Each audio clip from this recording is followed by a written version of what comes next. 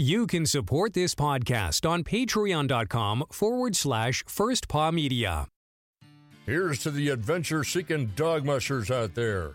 The hundreds of you who stand on the runners dreaming and thinking about the Northern Lights. Of course, there is something else you can do if you've got something to say. Start a podcast with First Paw Media and harness your creative side. Maybe even earn enough money to tell yourself, hey, I'm not just a dog musher, I'm a rover, I'm a wanderer, I'm a voyager, I'm an explorer. Visit firstpaw.media. Mush on over today. Radio Free Palmer 89.5 KVRF presents Mushing Radio, hosted by Robert Forto. Mushing Radio is about dog-powered sports, living in the Great White North, and mushing. Visit our website at mushingradio.com. Here is your host, Robert Forto.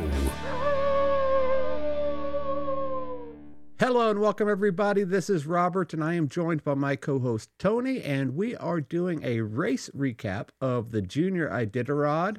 It just finished up this weekend and it was a very eventful race, and we're going to jump right into that. Tony, how's it going tonight? And what do you know about the Junior Iditarod? It's going really well. I've enjoyed our mini break before we get into Junior Iditarod talk, and then, of course, our Iditarod coverage. And we're buried in snow down here on the Kenai Peninsula. So I'm just excited to be in the house where it's warm, not snowy, talking about sled dogs. Yeah, I think we've got at least another 6 or 8 inches here today. We took the snow machines out this afternoon, and yeah, it is packed. It's going to be an interesting restart up here in Willow because, my goodness, I think we have a record-breaking snow year. I wonder how it is, and this goes right into our Junior Iditarod coverage. I wonder how it is out towards Yentna and Squintina and all that. Have you heard? Mm-hmm. I haven't heard any new trail reports. I'm tempted to message Mark Nordman since he's now a friend of mine on Facebook. His choice. He asked to be friends. I didn't bother him about it, just to see what he says about the trail. But we'll find out in a couple of days when they have their mushers meeting and we hear all the juicy details afterwards.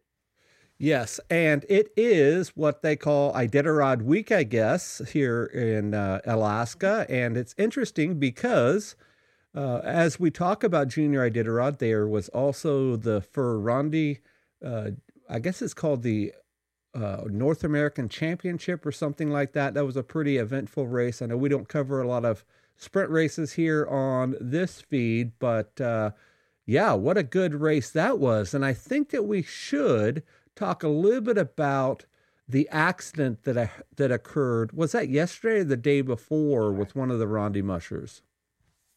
Yeah, that was yesterday morning. It was Frank Haberman's team. He lives down near Clam Gulch, so in my neck of the woods. He's one of the few peninsula mushers that still actually lives on the peninsula.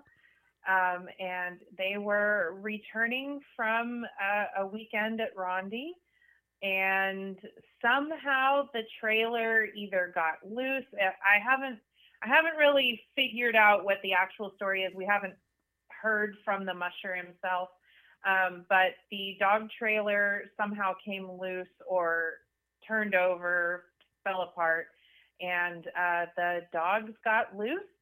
All but one, as far as I know, has been recovered. Donna is the dog's name that was still missing as of last night.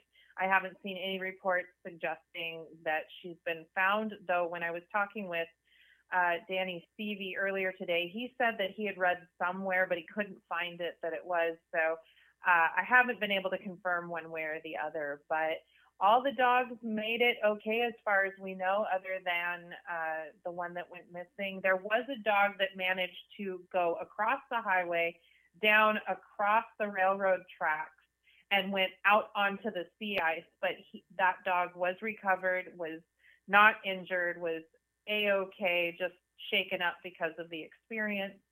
I do know that Frank is back at home, so I don't know if that means that the dog has been found or if they've got people searching in the area while he had to get back home to take care of dogs and work and that sort of thing.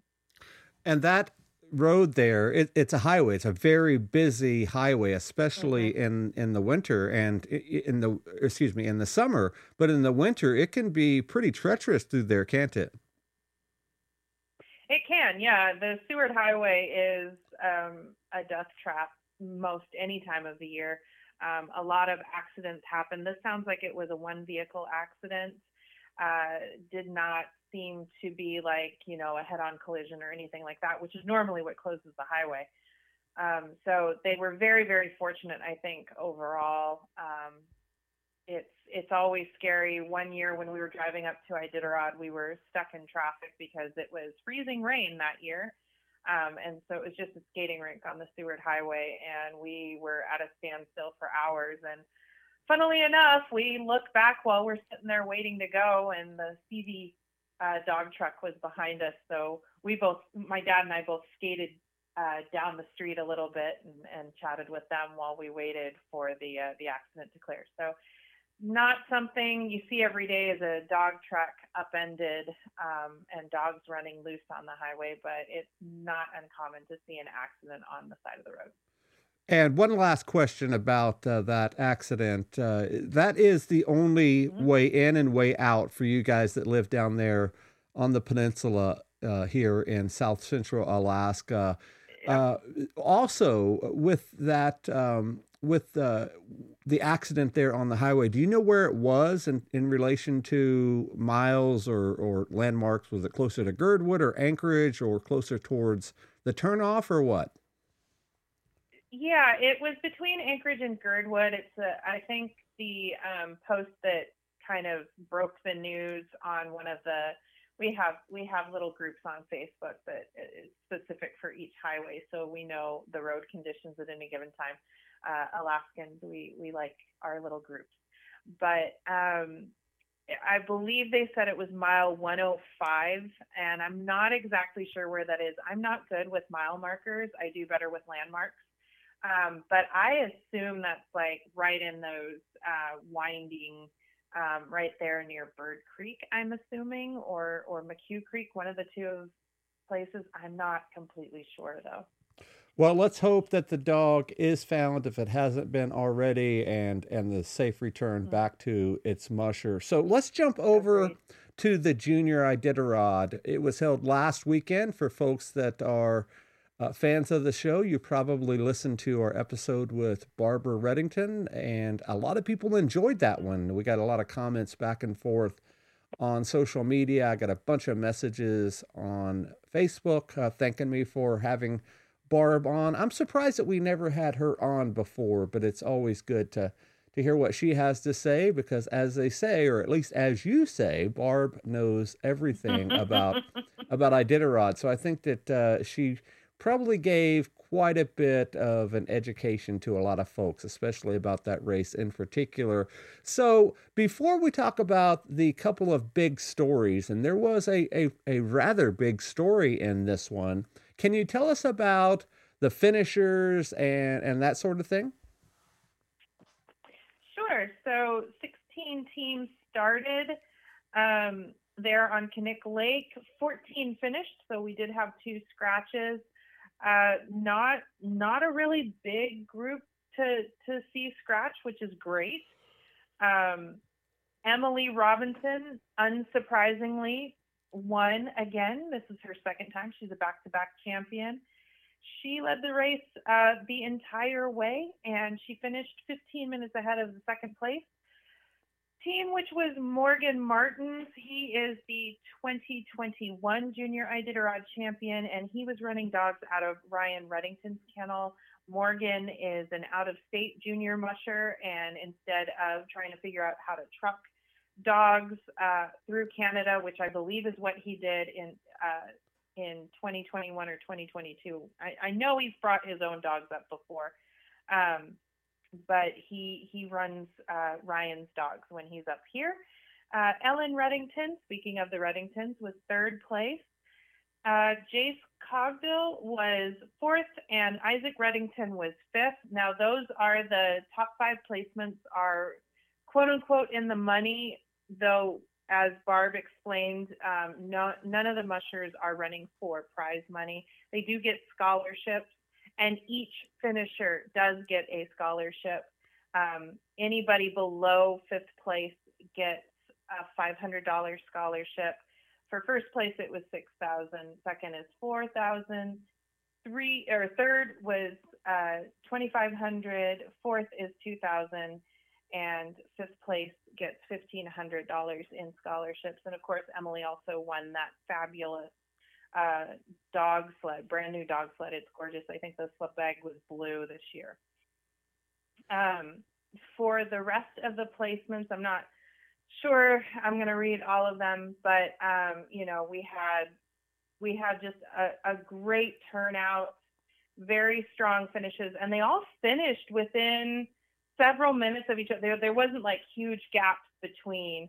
I think the only real gap was 3rd place. She kind of came in about an hour and a half after 2nd place, and there was an hour between her and 4th place.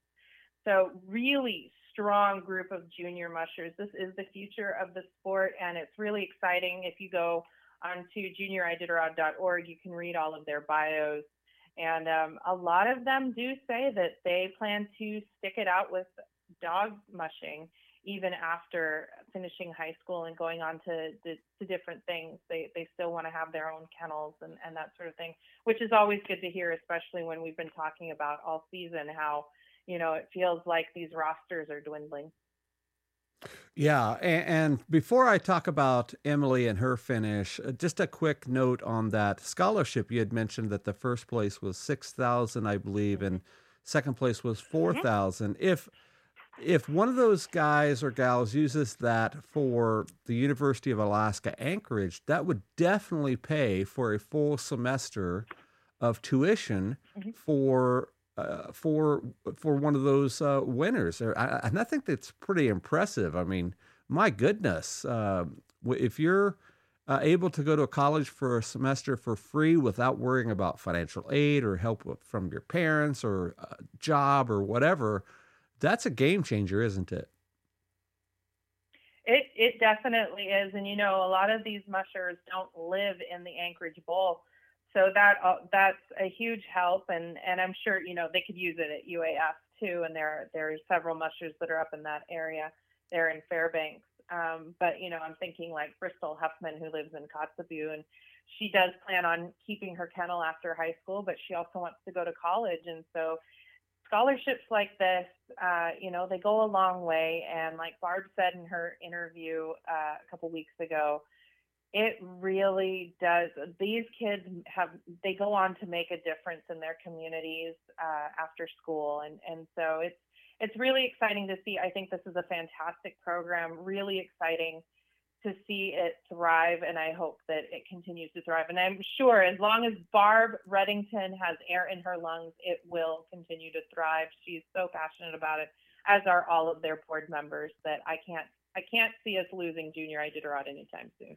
Yeah, and she did make a very telling comment right there at the end of the show on one of your questions. So I urge you guys to take a listen. And lastly, regarding that scholarship, I believe they can also use it not only at out-of-state schools, because we had several out-of-state mushers. I don't know if they won one of the scholarships or not, but they can also use it at the trade schools, at least here in South Central, like Charter College and, like a welding school or a truck driving school or something like that, if they're not inclined to go on to the university type college for sure. So let's talk a little bit about Emily Robinson. On, I guess it was Thursday of last week, we released the episode where I interviewed her, and she was talking on that episode about it was a very strong field and she was definitely worried about her competition. And she was confident, but not overly so. But man, back to back, that's pretty impressive, isn't it? It is. And, I just ran out of time. I wanted to see when the last back-to-back champion is, and I don't have that answer for tonight, but I'll definitely continue researching that. Just really exciting. It's always fun, no matter what the race is. A lot of mushing fans love to see when the ladies take the prize. And Emily, I think we're going to see her for quite a while. Her future is bright. She's a very savvy dog musher. She has a really good head on her shoulders. Everything I've read from the different officials in these races, the veterinarians, they're all impressed with her dog care, her level of sportsmanship, her level of competitive drive. So it's really exciting to see. Her parents did a fantastic job getting her here. I'm a fan. I've loved following her, especially this season. She's really making a name for herself, and it's fun. I'm excited for her. I was not surprised to see her lead the race. She had a more exciting finish last year because it was by just a few seconds. This one she had a 15-minute lead at the end, but Morgan kept it close for most of the race. So very, very exciting to see her push and give herself that little bit of a gap. And I urge you guys to go check out that episode over on our feed on Mushing Radio, and also check out her brother Stanley. That's a really cool episode. We interviewed him, and he talks about running a trap line with his dogs and growing up mushing and the mushing family and all that.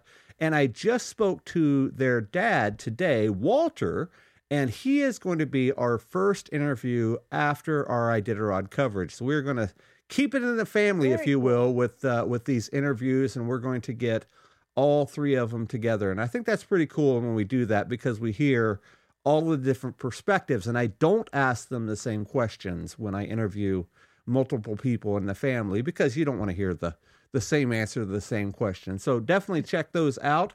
But you talked about sportsmanship with Emily, but there was a sportsmanship award, and that has an interesting story with it as well, doesn't it? Sure. And our listeners, I know that they really adore this musher. She's from the lower 48. It's Tara Crossman.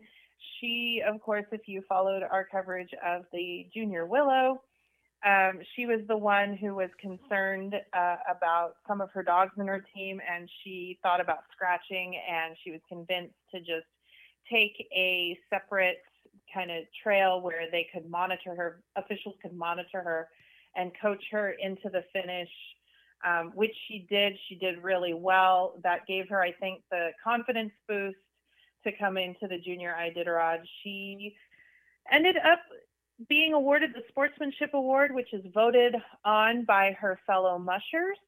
And there were a few things that were listed when she was given the award as why she was. She always had a very upbeat, encouraging, positive attitude out on the trail with all of her fellow mushers. She also had to deal with, I believe it was in the Yentna checkpoint, which is the halfway point where they stop, do their mandatory rest. She was parked behind a team that was supposed to leave after she left. And there was, that's always a very difficult logistic thing. It was a race official's mistake in where they placed her in the dog yard, and she took it in stride. She didn't throw a fit. She didn't have any negative reaction to that. She was just like, okay, we'll just work this out. And so they did, they fixed that in the timing sheet. I'm looking at it right now. It says 15 minutes were subtracted due to a Yentna parking mistake by a race judge. But she was also awarded sportsmanship. They gave a story about how she came across a team as she was coming into the finish. She came across a team that had stalled. Not sure exactly as to what caused the stall, whether they were lost or, the dogs were just done or whatever. But instead of continuing on after checking to make sure everything was okay, she chose to stay with that team until they were ready to go. And then she led them to the finish line, giving them encouragement, making sure that they stayed pace with her. that's what this sport is about. At the end of the day, yes, it's a race, and they all want to finish and place well, and that should be encouraged.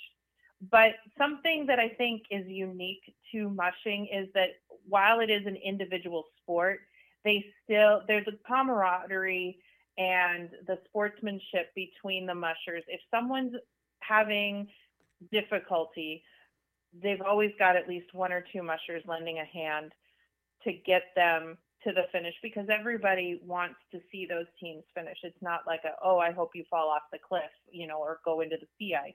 They really do want to see those teams finish, and Tara embodied that in this race.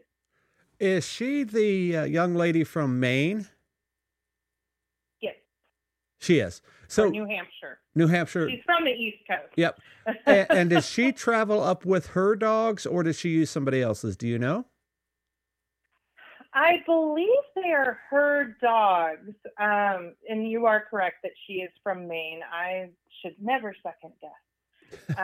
But yeah, no, I believe she did bring her dogs up for this. It doesn't say that she's running somebody else's dogs in her bio. Wow, that's impressive in of itself to do that whole trek, because that's about as far as you could possibly get in the United States from Alaska is there in Maine. And boy, that's something else for a teenager, and I assume her parents came up as well to take part in that. So let's jump into the big story of Junior Iditarod. I caught this in the middle of doing a bunch of other stuff, so I didn't get to read through a lot of the comments or the feeds or whatever. But it was something, wasn't it? It was. It's a very scary thing to read an official statement saying that a musher, any musher, but certainly a junior musher, had to scratch due to a medical emergency. Never a good thing to read. It's one thing to read, they scratched due to the best interest of their team, but when they full on say it was a medical emergency, that's never a good thing. I will say that Lacey, I hope I don't butcher her name too badly, Lacey Cool, was running a really strong race up until that last leg into the finish. She got about 2 miles out and had to turn back. She reported after everything was over, and she's been, she's gone through a battery of tests. She is right now fine, but they are doing more tests to find out what the underlying issue is. But she reported being dizzy.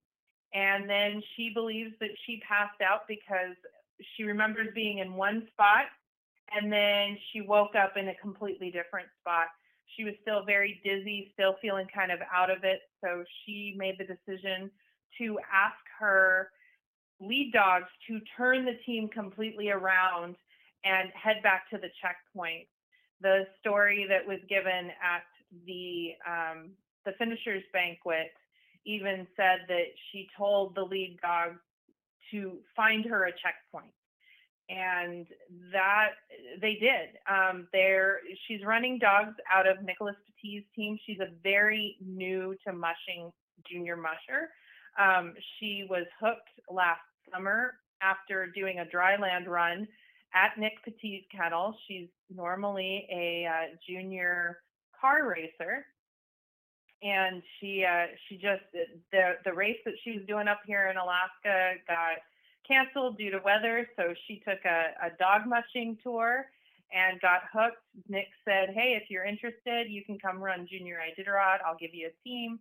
So she came up here, even though she said that she's never seen temperatures below 30 degrees Fahrenheit. And she was doing really, really well for a rookie, a true rookie musher. But she, that dizzy spell, she said she'd been having dizzy spells leading up to the race, but never as big as what this was. They're not sure what it is. She had her A1C checked. She's not pre-diabetic is what they said on their official statement. She does race for diabetes awareness. So I'm sure that was one of the first things that they had checked. So very, very glad that Lacey is doing well. And for their actions, her lead dog, Shuby, was awarded the Blue Harness, which is the Junior Iditarod's version of the Iditarod's Golden Harness. So congratulations to Shuby and a job well done. Lead dogs are so important in those situations. Yeah, there's some other things I would like to mention, and you probably can clarify, because like I said, I didn't dive too deep. But my first question or comment is, she was running for that diabetes awareness. Is it my understanding it was in honor of her brother or something like that? Did he pass away, or he has diabetes or something like that? That I'm not really totally sure on. I do know that her family started a foundation for diabetes awareness.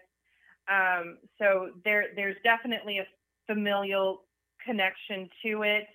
I haven't really done a deep dive into her racing or her bio. And I did check her Junior Iditarod bio, and it doesn't really dive too deep into that either. But they made a point to say that she is not pre-diabetic in their statement that they released after she was checked out, and they couldn't find anything overt that would suggest why she had these dizzy spells. So before I get into the race car angle, what was interesting was, as you said, that she went back to the checkpoint. So she went back to Yentna Station. Mm-hmm. And it's my understanding that they flew her home on, I assume, something like the Iditarod Air Force, mainly so she could be with her participants, her teammates out there on the trail. She wasn't, a major medical emergency at that point, meaning, oh my goodness, we got to get her out of here and to the hospital. But also, interestingly enough, the race marshal, Dakota Schlossler, who happens to be one of the co-owners of Sled Dog Systems, the folks that gave the sled out to the winning team, that sled that you said was a fancy sled with a blue sled bag. He had to mush her team back from the checkpoint because Yentna Station, it's a off-the-road checkpoint. It's in the middle of nowhere. It's 35 miles, trail miles from Willow, and then a little bit further, I guess, from Big Lake. I've never tracked that mileage, but I would imagine it is. So he had to mush that team back. And that's interesting because typically the race marshal, they don't do a whole lot except sort of, directing traffic, if you will. So I thought that was definitely a cool part of that story. Do you have any more on that before I jump into the car racing angle? Other than to just point out, and you being the mushing expert as a musher, and me just being an armchair musher, it's sometimes difficult to get a dog team to turn around without having them tangle up, having them get aggressive, for lack of a better term, because they don't really like going back the way they came, especially when they're having such a good time going forward. They're not really backwards thinking animals. They like to go forward. So, for a rookie musher that Lacey is, to be able to get them to come G or come haw and then go back the way they just came when they know they can smell the other dogs ahead of them, they know they're supposed to go the other way. That's impressive, not just for the dogs, because that they're a well-trained team to do that, but for her to have in that moment of dizziness and being out of it, to be able to think clearly enough to give those commands with the authority needed to get them to do that, to trust or at least understand that their musher needed help and they needed to go back where there were people. That's impressive for any team, but certainly a junior musher that just started in the last year. Yeah, that's probably the most impressive part of this story for a couple of reasons. Number one, they were only a couple of minutes or a couple of miles out of the checkpoint. So the dogs were up and raring to go right out of the checkpoint. It takes them, several miles to finally settle down because they've been resting for, I think it's a 10-hour layover there. So they were probably on fire taken out there out of the chute. And then secondly, her knowing the command to use, because it's not just a G or a haw command. It is a haw over, a come haw, or come G, whichever command that they use. So knowing that command in that situation and in her condition, whatever condition that was, whether being dizzy or had fainted and woken back up or whatever the story was, that's very impressive in and of itself. And then thirdly to that, in all of my years of mushing since 1994, I think I've only done that procedure once in all of that time, where I've turned them directly around like that, especially on a river like the Yentna River out there. That is very impressive. I think I've only had one leader that would do that in all of that time, and that was way early in my career that could do that. I've had dogs that, would pull over one way or the other, but stop and turn around on a dime like that and head back the other way. That's very impressive. But we are dealing with Nick Petit's team, and we know the relationship he has with his dogs. So I would bet that he does that training with his dogs, on a regular basis. That's why they were so adept to be able to do that. Mm-hmm. Yeah, definitely. I think I've only actually seen that command done in a training type situation. They used to do that command to show off that command at Dallas's Wild Ride Sled Dog Rodeo. So I saw that in that setting. When we have issues with dogs going the wrong way in the ceremonial start of Iditarod, you basically see the musher put the snow hook down, and he goes and grabs the lead dog line and puts them back on the trail. You don't see them tell them to come G or come ha or over G or over ha. So it's an interesting concept, and again, I'm just impressed with however this came about, whether it's just their usual training or the dogs just picked up on something about Lacey needing them to do their job and do it well. It's impressive that they've had that bond with her so quickly. And speaking of the Wild Ride, just a quick plug, our next after show on our Patreon exclusive podcast that we are calling The Gangline, according to our co-host Michelle, we are going to dive deep into Tony's time at the Wild Ride. What's it called again? I don't want to butcher the name. What's the full name of the restaurant, whatever it was? Oh my gosh.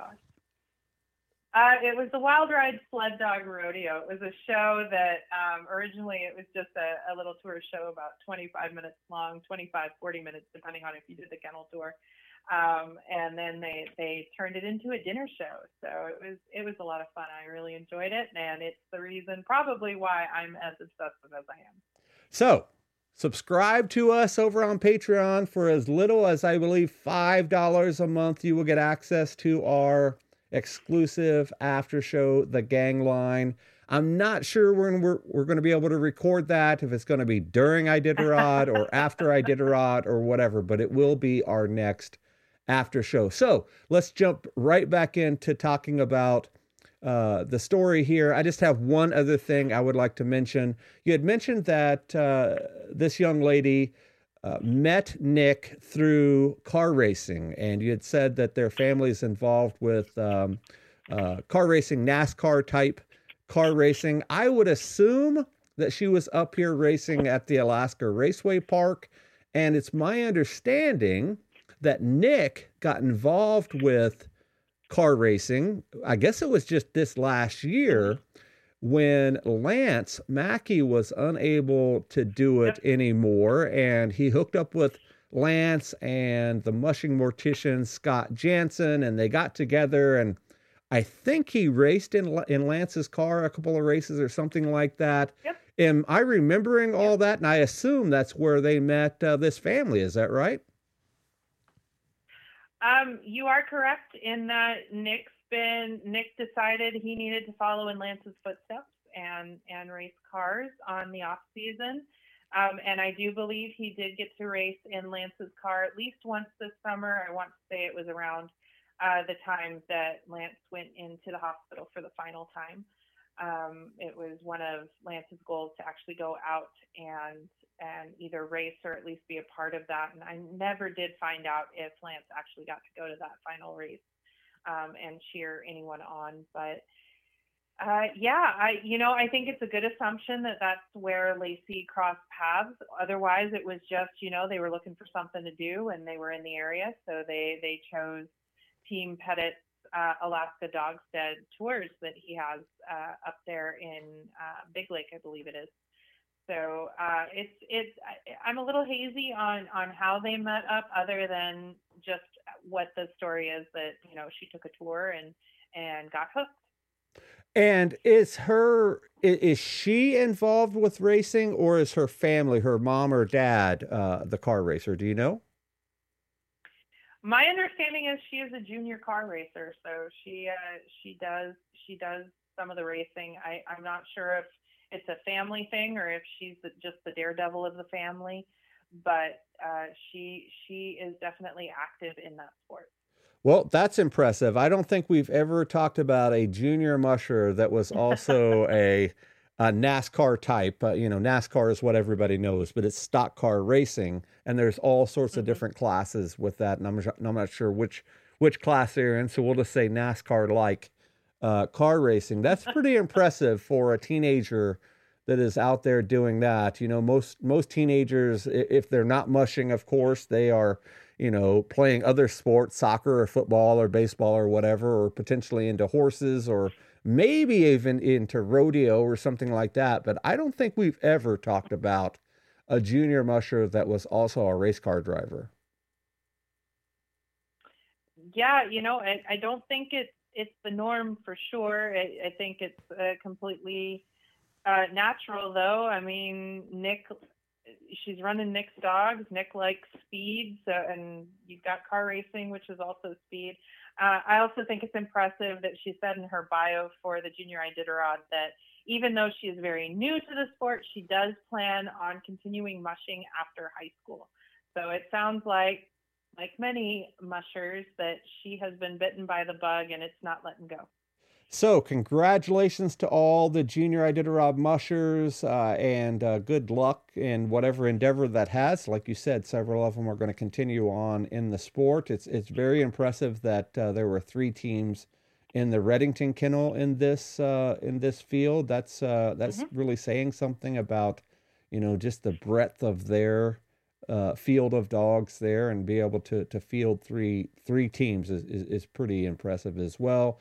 So before we go, Tony, we are getting ready to kick off our annual Iditarod coverage, and I just dropped an episode this morning, and I'm going to promote it a little bit tomorrow, about our kickoff show, and I promoted it over on the DogWorks radio feed, and it was really just, hey guys, I know that you are Iditarod fans, and you've been listening to this mushing show on DogWorks radio for all these years. This is how you can find us now. So it's more of a redirect, or, this is where we're at now, so you don't lose track of us type show. But we're kicking that off this week. Do you have anything special planned, or any ideas of what you want to talk about? And I know we didn't talk about this before show. Any ideas on a direction you have that may be different from the past? Oh goodness, I don't have any ideas right now. You've thrown me for a loop here. I'm just looking forward to talking a little more in depth, with a smaller roster. I think we've got more time to just basically pay attention to everybody. Nobody's really going to be able to get lost in this field, as there's only 33 teams. But I guess we should also mention that, Emily is not done yet with her mushing this year. She gets to be the first one out of the chute at the ceremonial start of Iditarod. And she was also awarded with tickets to the Finishers Banquet and 2 airline tickets up to Nome for her and a parent to attend that Finishers Banquet there in Nome. So That was given to the 1993 members of Joe Reddington Sr.'s Iditarod Challenge Connect to Nome expedition. Wow. So, just to kind of tie it all in here, we've still got one more chance to cheer on the junior champion. She will be running, of course, not only with the bib that says Junior Iditarod Champion, but she also is the sled that carries the honorary musher. And last I heard, I haven't seen anything that's suggesting that has changed. It's going to be Lance's two youngest children that should be in the sled with her, if that's still the plan. But of course, Lance will be with her in spirit, if nothing else. So it's going to be a very emotional moment, I think, for everyone involved, and I'm sure she will take that honor with great care as she goes through Anchorage on Saturday. Yeah, you're right. I forgot all about that the champion gets to do that first team out. I remember that when my daughter Nicole ran that, they talked about that at the banquet. That's a cool thing to do for the junior Iditarods, because it really does showcase the champion at that point. Is, they're front and center stage, and they're all eyes are on them. And I think that's really cool. And they get to run with the big boys, if you will, at least in the ceremonial start. So I think that's pretty cool as well. So at the beginning of the show, we talked about it being Iditarod week up here in Alaska. So on Thursday night is when they do the Mushers Banquet. That's where they draw the starting order for the teams, and it's sort of a meet and greet and a fancy dinner and all of that. And then Friday, there's typically meetings and things for some of the mushers, and also that's usually when they get together with their sponsors and their family and their friends, and they, do their last little bit of hanging out, if you will, with those types of folks. And then on Saturday is the ceremonial start, and they'll meet up with their Iditarider if they have not already, and that whole process will take place. And then that will be over, I don't know, what is it, about 1 o'clock or so. And then they'll head back to their respective kennels or spots if they're from out of town, and they'll do their last minute preparations and get all that ready to go, because the real show happens on Sunday at the restart up here in Willow. And it's my understanding that you are coming up on Thursday, and you will be here Thursday through Sunday, and you're at least a part of the ceremonial because of the volunteer deal, but you're going to be up here doing photos and all that for the restart. Is that right? Hopefully, as long as the weather cooperates, as they just announced earlier this evening on the news that now the blizzard advisory goes through Thursday. We're hopefully going to be up there Thursday afternoon, evening. Friday is normally my day to get my bearings and figure out how we're going to set up for Saturday. And then Sunday, I'm just going to hopefully pal around and get some behind the scenes photos, not for anything official, but I have been asked by a couple of mushers to grab pictures for their social media team to post. And then we have made the decision to drive straight home from the restart, which is about a 5-hour drive, closer to 6 with Iditarod traffic from Willow to Anchorage at least. So, and it's going to be a long day on Sunday. Yeah, I've sat in that traffic, and I only live like 3 miles away. I made the mistake of, I think my first year ever up for the restart, I drove myself down, and this is no problem, only a couple of miles out, and it took me like an hour to get just a couple of miles down the road, because I went after everybody was done. So you had mentioned that you hope to make it. I know that you have been volunteering for a long time, most of your life, if you will. Have you ever missed it because of weather or something like that? Not because of weather. We've missed it for, when my family moved down here when I was a kid, I missed quite a few starts. My grandparents didn't, but they lived up in Anchorage, but we didn't always make it up to the start when I was a kid because of school. and work and other commitments. But no, I don't think I think the only the only start that I've missed as an adult would be the COVID start, because they asked nobody to come.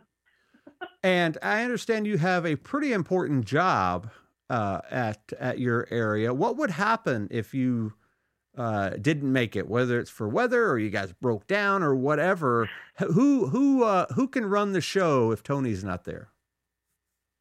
That's a good question, because normally I would have a couple of people to fall back on, and one decided to have a kid on Iditarod weekend last year, so he's out. And then the other one retired because he'd been helping with my grandparents since before I was born. So he felt the 50th was the great way to kind of close that out for him. So it would basically be me calling and freaking out both Derek Petty and Carl Heidelberg to say, hey, guess what? You have nobody running the show there at the Alaska Native Medical Center. So have fun. But no, I've got a good team. I've got good people. We'd be able to make it work. They just wouldn't get donuts from Golden Donuts. That's the only difference. And we're going to definitely talk about your role probably on our kickoff show. If not on the kickoff show, we'll talk about it on Friday's show as you prepare and sort of the life of an Iditarod volunteer. I know we mentioned that a bit last year, but I would definitely have some questions, because Iditarod and every other dog sled race that I have ever been a part of is highly dependent on volunteers. And if they don't have volunteers, whether it's a 4-mile sprint race or a 1,000-mile long distance race like Iditarod, if those volunteers are not there, it typically does not go well for the race. So we're going to be interested to hear your thoughts on that. Tony, before we close, anything else about Junior Iditarod, the upcoming Iditarod, or anything else before we go? I just want to say again just how proud I am of all of the mushers, all 16 of them. The 2 scratches made, I'm sure, with the best interest of their team and themselves. And then, of course, just all of the finishers. They've already accomplished more, not only in the sport, but in their teenage lives than I have in my entire life. So just a huge kudos to them and to the organization of the Junior Iditarod, the board of directors, the race officials, everybody. Such a well-run race every year, and just very, very excited that it went off so well and they were able to run it on the trails that they wanted to and not have to truck somewhere else like last year. There you have it, guys. Make sure you hit that subscribe button wherever you are listening to this podcast right now. Tell your family and friends where they can find us. Even if they don't know anything about the Iditarod or dog mushing, they may find our show interesting, because we're about ready to kick off starting on Thursday night, dang near 2 weeks plus of coverage. And it's going to be a show like you've never heard before. And we get a lot of good content out during those 2 weeks. So we're looking forward to this. It is our busiest time of the year for sure. And we're looking forward to serving our listeners with that. Tony, I will talk to you in a couple of days. And with that, we'll see you guys next time. Goodbye. From DogWorks Radio, this is Mushing Radio. We hope you enjoyed this episode, and we invite you to subscribe in Apple Podcasts, Spotify, Stitcher, or wherever you get your podcasts. You'll find a link on the episode notes. You can tap or swipe on the episode cover art, and you'll see some offers from our sponsors. You can support our show by supporting them. If you like what you have heard, we would love it if you could give us a 5-star rating and tell your friends how to subscribe too. Your host is Robert Forto. Our producers are Michelle Forto, Alex Stein, and Tony Ryder. Our executive producer is Robert Forto. Created for DogWorks Radio and First Paw Media.